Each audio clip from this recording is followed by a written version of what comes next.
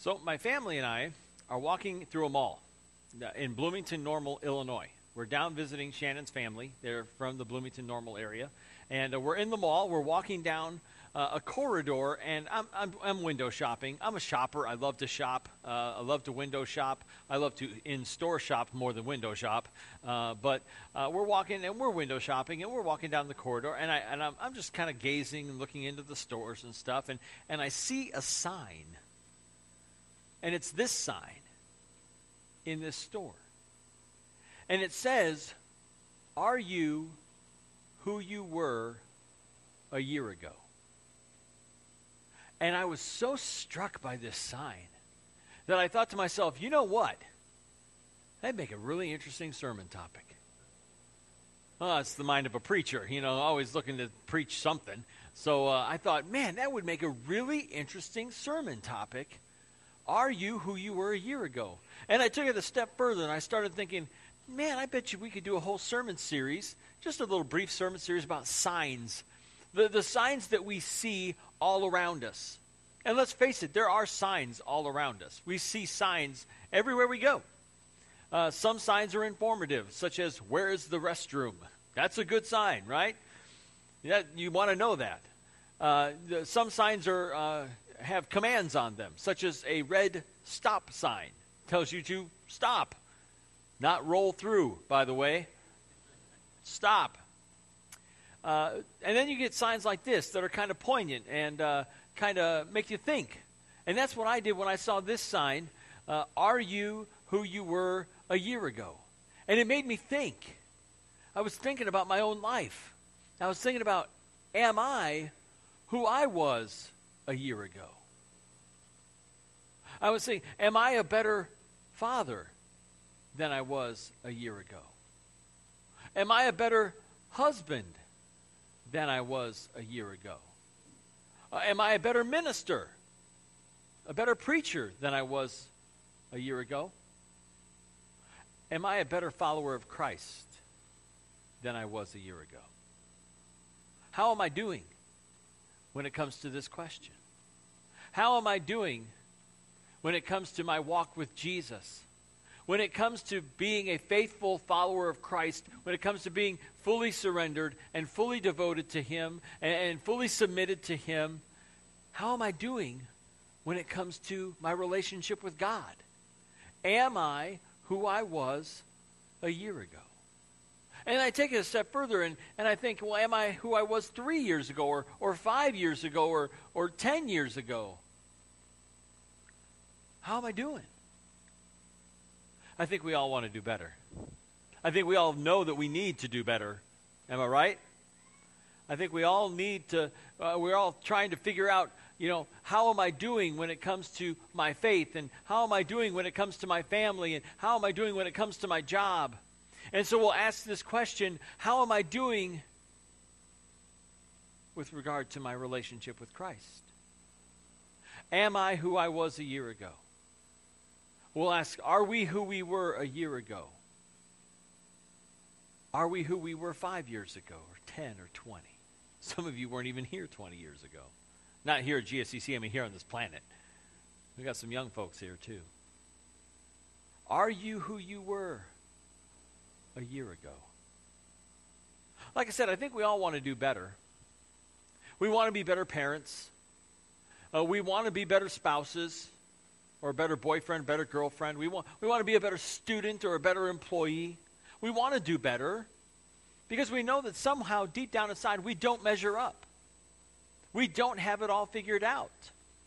We still wrestle and struggle with sins and trials and tests and temptations. We still struggle so much.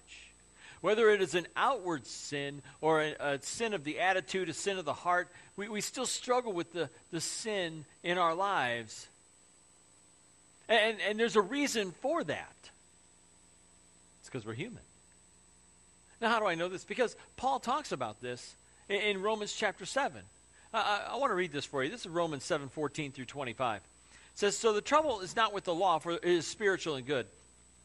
The trouble is with me. For I am all too human, a slave to sin. I don't really understand myself, for I want to do what is right, but I don't do it. Instead, I do what I hate. But if I know that what I'm doing is wrong, this shows that I agree that the law is good. I know the law is good. I'm supposed to do what is right. So I am not the one doing wrong. It is sin living in me that does it. And I know that nothing good lives in me, that is in my sinful nature. I want to do what is right, but I can't. I want to do what is good, but I don't. I don't want to do what is wrong, but I do it anyway.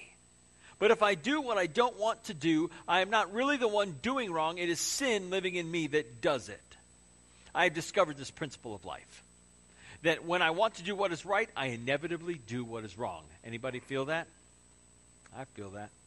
I love God's law with all my heart, but there's another power within me that is at war with my mind. This power makes me a slave to the sin that is still within me. Oh, what a miserable person I am. Who will free me from this life that is dominated by sin and death? Thank God. The answer is in Jesus Christ our Lord. See, so you see how it is. In my mind, I really want to obey God's law, but because of my sinful nature, I am a slave to sin. We feel that tension. We feel that pull. We feel that tug. We feel it. This incredible tension that I know what I'm supposed to do. I know what I'm not supposed to do. Yet I still do what I'm not supposed to do. And I don't do what I'm supposed to do.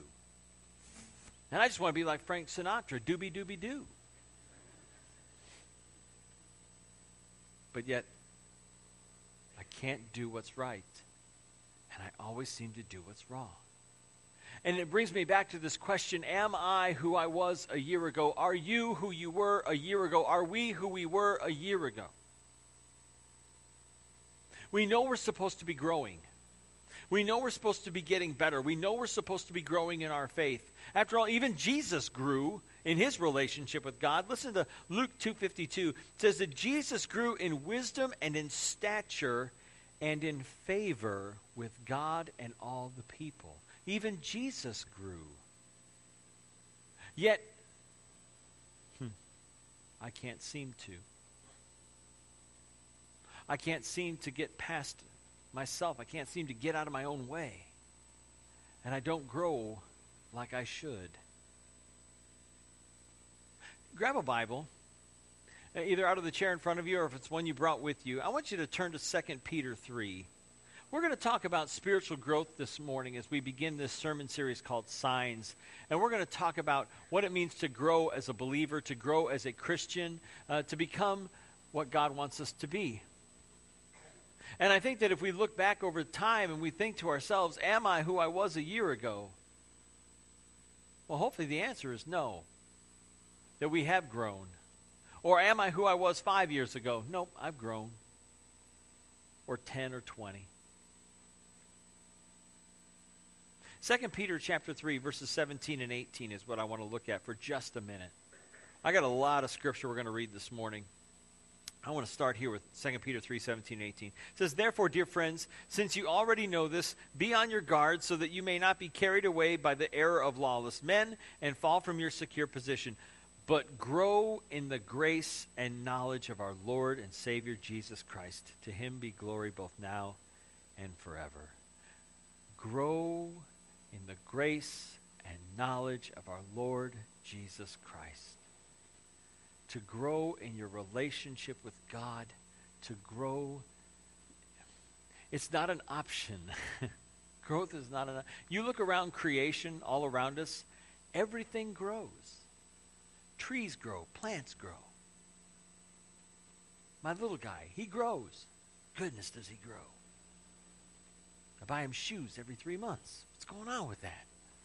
Because he grows. We all grow. And the expectation is that we will grow in our relationship with God.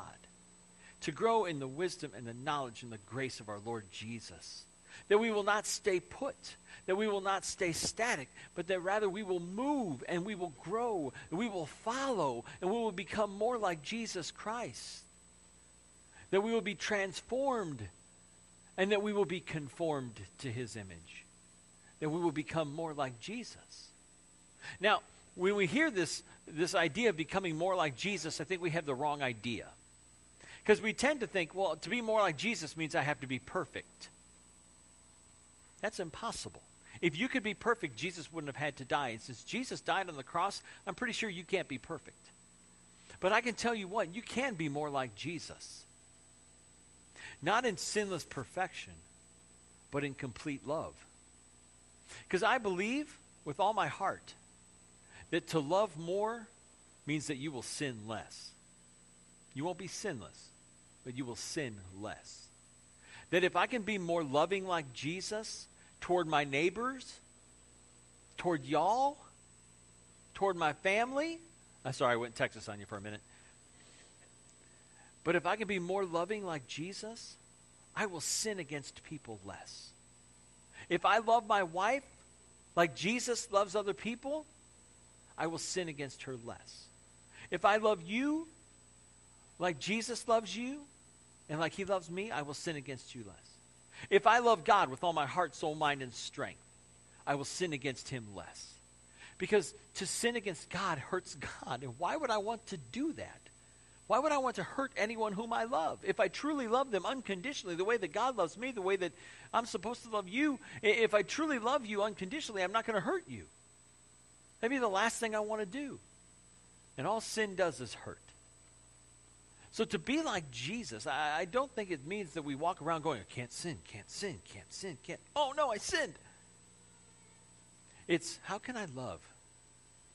How can I love more and more? How can I be like Jesus and forgive others when they hurt me? How can I be like Jesus and show mercy to those who need it? How can I be like Jesus and show grace to the ones who don't deserve it? How can I be like Jesus and love people unconditionally, to love my family unconditionally, to love my parents and my brothers and sisters? How can I love you unconditionally like Jesus does? See, to me, that is the secret to being more like Jesus, to be conformed to his image, for Jesus is love. And if I can become more like him, I will become more loving and forgiving and merciful and kind and generous like him. That's what I really believe it means to become more like Jesus. To be more like him. And that is part of the growth process. That is what we are growing to become, is to become more like Christ. This is what we're called to do. That's why we get together on a Sunday morning. Okay, it's more than just getting together to sing a few songs or to take communion. It's more than just getting together to shake a few hands and give a few hugs. It's more than just getting together because we need something to do on a Sunday morning. And this is the best option. It might get me into heaven, I guess, so I guess I'll go to church. That's not why we're here. We're here to encourage each other, to praise God, and to grow in the grace and knowledge of our Lord Jesus Christ. That's why we do this, so that we become more like Jesus. We spend time with Jesus to become more like Jesus, to learn to surrender and to submit to the Holy Spirit. I want to talk about that for just a few minutes. In Romans chapter 12, verses 1 and 2, this is what Paul writes. He says, I urge you, brothers and sisters, in view of God's mercy, to offer your bodies as a living sacrifice, holy and pleasing to God. This is your true and proper worship. Do not conform to the pattern of this world, but be transformed by the renewing of your mind. Then you will be able to test and approve what God's will is, his good, pleasing, and perfect will. And we see that we are transformed by the renewing of our minds. Now, it may sound like that's a lot of work. It may sound like that's something that I have to do, and that's a hard thing to do. That's a lot of work. But let me tell you something, okay? I want to tell you something about this process of sanctification is the fancy word for it. This process of spiritual growth, this spiritual transformation. In that passage in Romans, the original language, the verb that is used there about renewing our minds is a passive verb. In other words, transformation and renewing of your mind is not your job. It is the job of the Holy Spirit. See, you could show up here next week, and I could walk up to you, and I could say, hey, Greg, you got the sermon ready?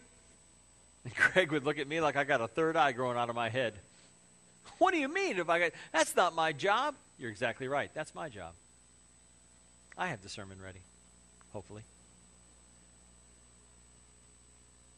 But when it comes to spiritual transformation, when it comes to becoming more like Jesus, we tend to put all the pressure on ourselves and think, I have to do this, I have to get better, I have to be better, I have to be more like Jesus, and you are not capable of doing that on your own. It is not your job to make you more like Jesus. Do you know whose job it is? The Holy Spirit's job. This verb here, the renewing of your mind, is a passive. Be renewed. Allow the Holy Spirit to renew your mind. Allow Him to change you. Allow Him to transform you. Submit and surrender to the power of the Holy Spirit within you. When you put your faith and trust in Christ, you believe in Him and you repent from your sins, you confess your faith and are baptized. Acts 2:38 says that you receive the gift of the Holy Spirit. The Holy Spirit comes to dwell inside of you. The Holy Spirit fills you to the brim. The Holy Spirit lives in you and begins to change you and transform you and sanctify you and make you more like Jesus. Your job in this whole process, the only thing you have to do is say yes. Holy Spirit, I submit to you. Holy Spirit, I surrender to you. Jesus, I want to be more like you. Transform me, change me, make me different, make me like Jesus. Transform me. It is an act of surrender. It is an act of submission. It is a passive verb, not an active one. But it is a continuous verb. It is a process that keeps on going and going and going until you stand before Jesus face to face. Now, there's more. But wait, there's more. 2 Corinthians 5:17 and 18 tells us something very similar, that we are made new by Jesus when we come to Him for salvation. Therefore, if anyone is in Christ, he is a new creation. The old has passed away. Behold, the new has come.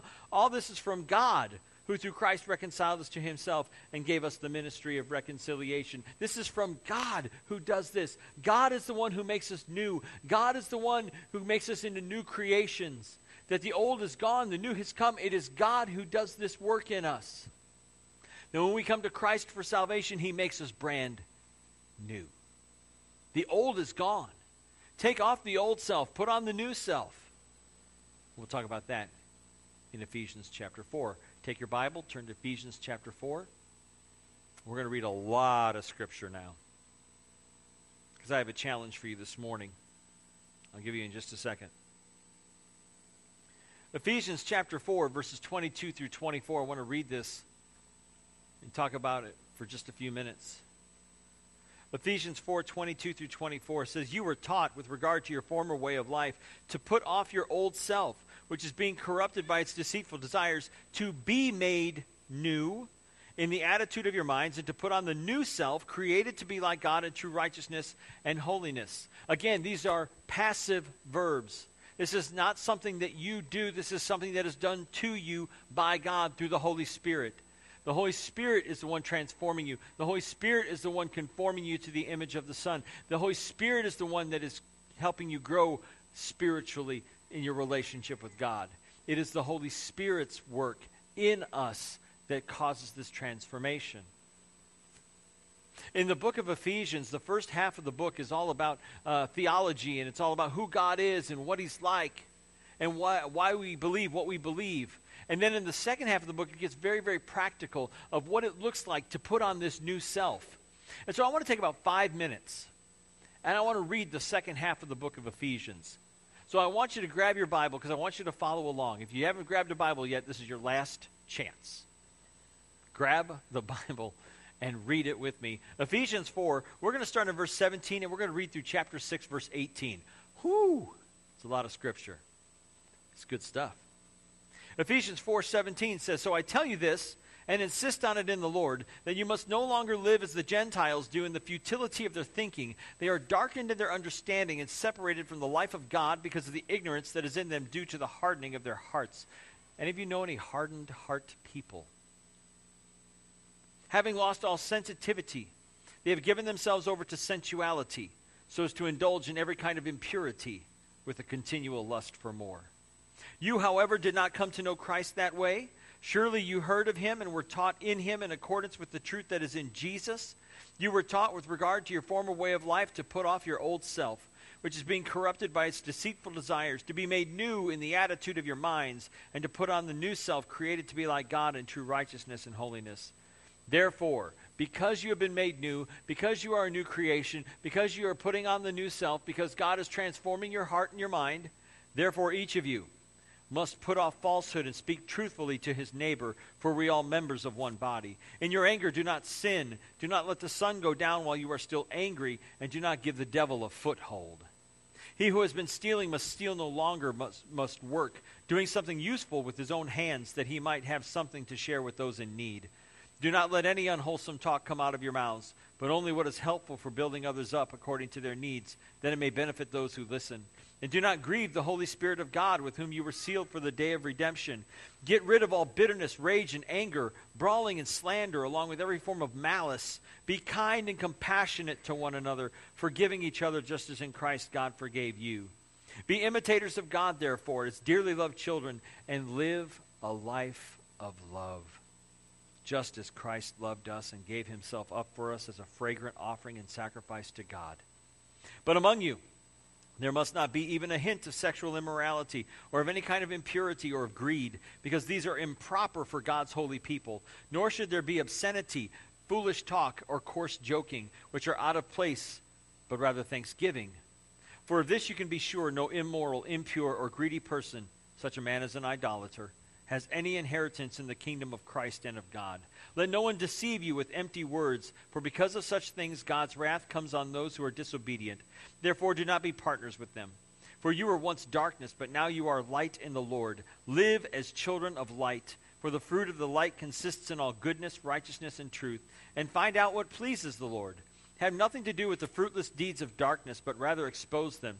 For it is shameful even to mention what the disobedient do in secret. But everything exposed by the light becomes visible, for it is light that makes everything visible. This is why it is said, "Wake up, O sleeper, rise from the dead, and Christ will shine on you." Be very careful then how you live, not as unwise, but as wise, making the most of every opportunity, because the days are evil. Therefore do not be foolish, but understand what the Lord's will is. Do not get drunk on wine, which leads to debauchery. Instead, be filled with the Spirit. Speak to one another with psalms, hymns, and spiritual songs. Sing and make music in your heart to the Lord, always giving thanks to God the Father for everything in the name of our Lord Jesus Christ. Submit to one another out of reverence for Christ. Wives, submit to your husbands as to the Lord. For the husband is the head of the wife, as Christ is the head of the church, his body, of which he is the Savior. Now as the church submits to Christ, so also wives should submit to their husbands in everything. Husbands, love your wives, just as Christ loved the church, and gave himself up for her, to make her holy, cleansing her by the washing with water through the word, and to present her to himself as a radiant church, without stain or wrinkle or any other blemish, but holy and blameless. In this same way, husbands ought to love their wives as their own bodies. He who loves his wife loves himself. After all, no one ever hated his own body, but he feeds it and cares for it, just as Christ does the church. For we are members of his body. For this reason, a man will leave his father and mother and be united to his wife, and the two will become one flesh. This is a profound mystery, but I am talking about Christ and the church. However, each one of you must also love his wife as he loves himself, and the wife must respect her husband. Children, obey your parents in the Lord, for this is right. Honor your father and mother, which is the first commandment with the promise, that it may go well with you, and that you may enjoy long life on the earth. Fathers, do not exasperate your children. Instead, bring them up in the training and instruction of the Lord. Slaves, obey your earthly masters with respect and fear and with sincerity of heart, just as you would obey Christ. Obey them not only to win their favor when their eye is on you, but like slaves of Christ, doing the will of God from your heart. Serve wholeheartedly as if you were serving the Lord, not men, because you know that the Lord will reward everyone for whatever good he does, whether he is slave or free.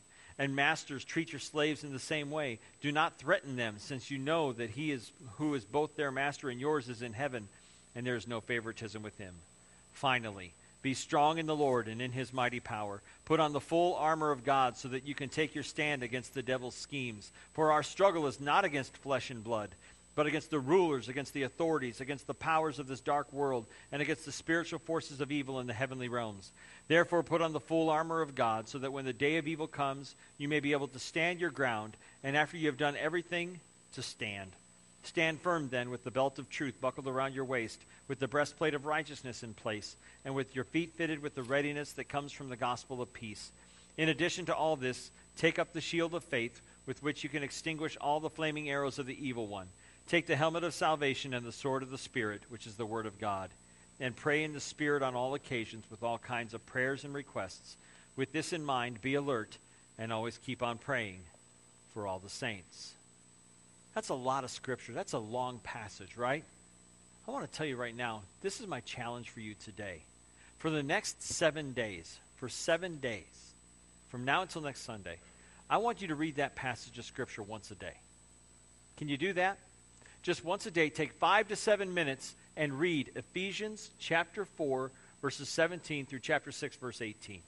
Because I believe this, that you will find that when you get into God's Word will get into you. That if you will get into God's Word, His Word will get into you, and it will transform you and change you. The Holy Spirit will speak to you through God's Word and make you more like Jesus. And that is what it's all about, is becoming more like Him. Now, this question I asked at the very beginning. Are you who you were a year ago? That's a really good question. But I think there's a better question. Who will you be a year from now? Who will you be a year from now? Good Lord willing and the creek don't rise, you'll be sitting in that chair 1 year from today. And knowing church people like I do, it will probably be that specific chair a year from now. The next year is going to go by. The next year will go by if the Lord tarries. The next year will go by. Who will you be a year from now? Will you be transformed by the renewing of your mind? Will you be changed and conformed to the image of the Son? Will you become more like Jesus, or will you be less like Jesus? Will you be more loving and forgiving, or will you be less loving and forgiving? Will you be more kind and compassionate, or will you be more angry and bitter and resentful? Will you become more like Jesus, or will you be less like Him? The next year is going to go by, my friends. And you're going to hear this question maybe a year from now. Maybe you'll see it 2 years from now, or maybe it'll come to mind and you'll think, am I who I was a year ago? What will your answer be? Like I said, my challenge for you is to read this passage of Scripture once a day for the next 7 days. Take those 5 to 7 minutes and just read through that passage and contemplate, who am I today? Who do I want to be a year from now? And may God's Holy Spirit change us and transform us and conform us to the image of His Son, that we may be more like Jesus.